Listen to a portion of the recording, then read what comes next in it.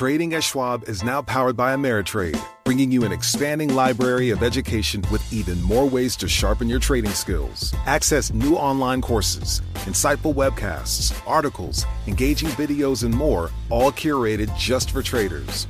Plus, guided learning paths with content designed to fit your unique interests. No sifting to find exactly what you need, so you can spend your time learning to trade brilliantly. Learn more at schwab.com/trading. You know, it can be hard to see the challenges that people we work with every day are going through. Invisible struggles like stress and burnout, caregiving for a loved one, or being misunderstood. But insight, awareness, and empathy will help us better see the issues they're dealing with. And that can make us and our companies healthier too. I'm Holly Robinson Peete. Join us on The Visibility Gap, a new podcast presented by Cigna Healthcare. Download it wherever you get your podcasts. This is Taking Stock with Kathleen Hayes and Pim Fox on Bloomberg Radio. Pricing. It's crucial to business survival and success, but it's arguably the most difficult business function to get right. According to our guest here in studio with us today, Tim Smith. He's the founder and CEO of Wigloff Pricing. He's an adjunct professor at DePaul University. And importantly, he's the author of the new book, Pricing Done Right, the pricing framework proven successful by the world's most profitable companies. Congratulations, Tim, and welcome to the show. Thank you for having me. So first of all, tell us about your pricing model. What is it that you have analyzed and distilled down that a lot of companies don't really grasp? Well, I've been taking a look at pricing as an organizational challenge, not as a algorithm or a methodology challenge. That was handled in my textbook, Pricing Strategy. In this book, what I'm looking at is, great, we have all this technology, these methodologies. How do you implement it if you're like GE or if you're Emerson or Abercrombie and Fitch? How do you actually apply these questions? Well, let's talk a little bit about the details of pricing on an industry-by-industry basis, because just before you came on, you were talking about how sometimes the pricing strategy for one industry at one particular time in history doesn't apply to what's going on currently. Give us the sort of current state of pricing and then what you see as a better way to do it. The past state that I'm transitioning, or the industry is transitioning, was cost plus. Finance will go out there and say, this is my margin I want you to go get. Marketing will say, great, I'll make products that should get that margin. And sales will say, yeah, nobody will buy that. Give me a discount and I'll sell it. It didn't work. So we're throwing that paradigm away of cost plus pricing and arguments and replacing it with value-based pricing, focusing on the customer and how that specific customer set sees the offering, be it product or service, and they're willing to pay for it.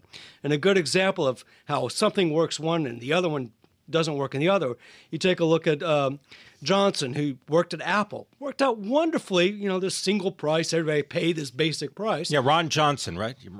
Formerly the CEO of Apple. Yeah, Ron Johnson. And then he transfers that same concept, methodology, to J.C. Penney, and complete disaster. He just destroys the company, and he has to go after a year and a quarter.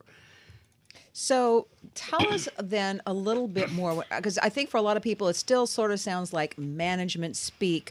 The culture around value-based pricing, how does that work? What is it? The culture around value-based pricing is focusing on the customer. And if I had to put that in a simple paradigm, I'd say from the customer's perspective, the customer is asking when they approach your company, what's my alternative? Are you offering me something better or worse? And do I care about that differential? And so the pricing comes in and prices against the competitor, adjusted for the value differential. That's the new culture, the concept. Everything focusing on customer valuation, not something else. Have you met chief executives who do not know the price of their products or how the prices were arrived at? Oh, I've met many chief executives who don't know the specific means at which a price is arrived at. And let's talk in public news. Take a look at Grainger. Grainger went from 400,000 products to 1.6 million products. Grainger went from about $4 billion in revenue to about $9 to $10 billion in revenue. Grainger quadrupled its profitability over that same time period. There's no way you can expect that CEO to know the price on 1.6 billion products with millions of transactions every day, managing a customer like GE versus managing a small customer who's running a mom-and-pop garage door shop. There's no way. So, Tim, you point out, some people have to rely on discounting. Others hardly discount at all. But if I'm running a company, I've never done it. Hats off to everyone who does. But if I see my competitor cutting their price, I would think my knee-jerk reaction is, I better cut mine too. Well, that is the knee-jerk reaction, and you can destroy your company that way. Or that's the right reaction. It's not it's not a one-size-fits-all solution.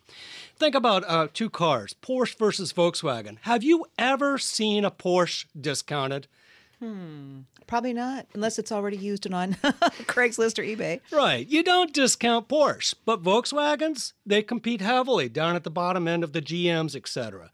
It depends on who your target market is and how that target market is price sensitive. Not every customer is price sensitive. You speak about the, and just to correct myself, Ron Johnson, he was never the chief executive of Apple. He was the senior VP of retail operations, then went to J.C. Penney. But talk about the different departments inside an organization and their responsibility for getting pricing strategy at least on the radar. So, as I stated in the past, we had finance setting margins, marketing going out and developing products, and sales going and discounting it away. What's changing to getting pricing right is we're adding those three in the initial all the way through to the end decisions with a new function, a pricing professional. And it's Emerson's, GE, lots of companies have added in this new function. The role of the pricing professional is to add analysis, so accuracy of decisions, and diplomacy, to try to get the two sides to talk together in a positive manner.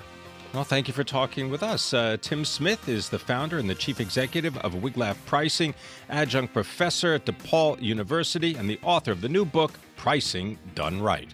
This is Bloomberg. Osage County, Oklahoma is getting a lot of attention right now. It's the setting of Martin Scorsese's latest film, Killers of the Flower Moon.